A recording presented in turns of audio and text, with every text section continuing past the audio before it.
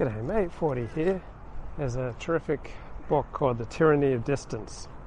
So from the very beginning it took approximately 3 times as long to get from England or Europe to Australia as opposed to from England or Europe to the United States. So in the 17th, 18th century, I think it took about 30 days of sailing to get to the United States from England. But to get to Australia, it took 3 times as long. And so Australia has always felt itself particularly isolated from the rest of the civilized world.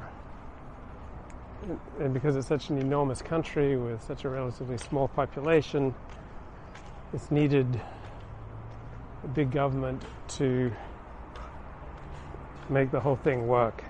So you're flying doctors or get in a plane and help someone with some dire medical emergency in outback Australia. Transportation of goods is more expensive. So even though it's 2022, I still experience the tyranny of distance. I paid $185 extra for a direct flight from LAX to Sydney.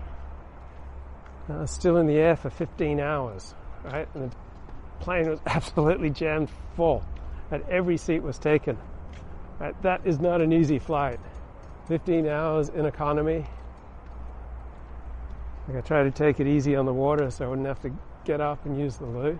Now, good on Delta, they kept the lavatories clean and immaculate, good service from the crew, but we were jammed in, and I couldn't shift my seat back. But the people in front of me, yeah, they could tilt back onto me.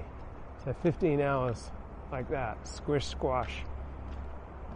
Right? I got to experience the tyranny of distance. So some of the offerings for the flight home, like some of them, like no extra charge, like 40 hours. There'd be like a 23-hour stopover in some godforsaken Asian city.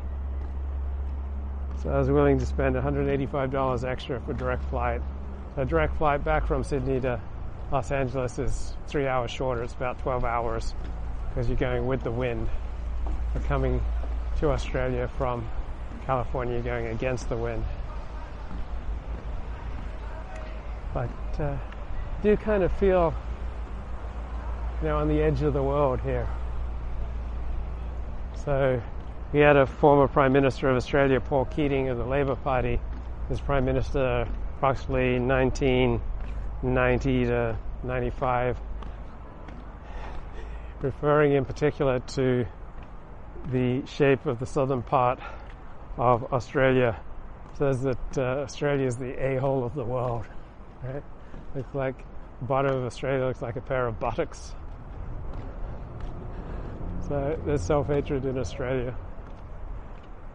You do kind of feel isolated here. So about half the Americans who move to Australia with the intention of living here end up going back to America because the sense of isolation kind of gets to people. At wide open spaces. Now,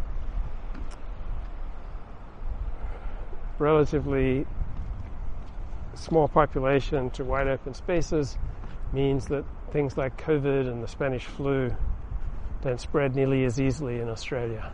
Right? We have lots of room here, and the water pressure is just to die for. I tell you, mate, the water pressure is probably 10 times more intense here in Sydney compared to Los Angeles.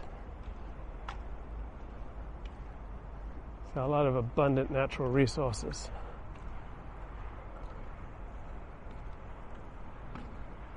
Isn't that our new national anthem starting in, I think, 1983, we shifted from God Save the Queen, which we had until 1983 as part of the British Empire.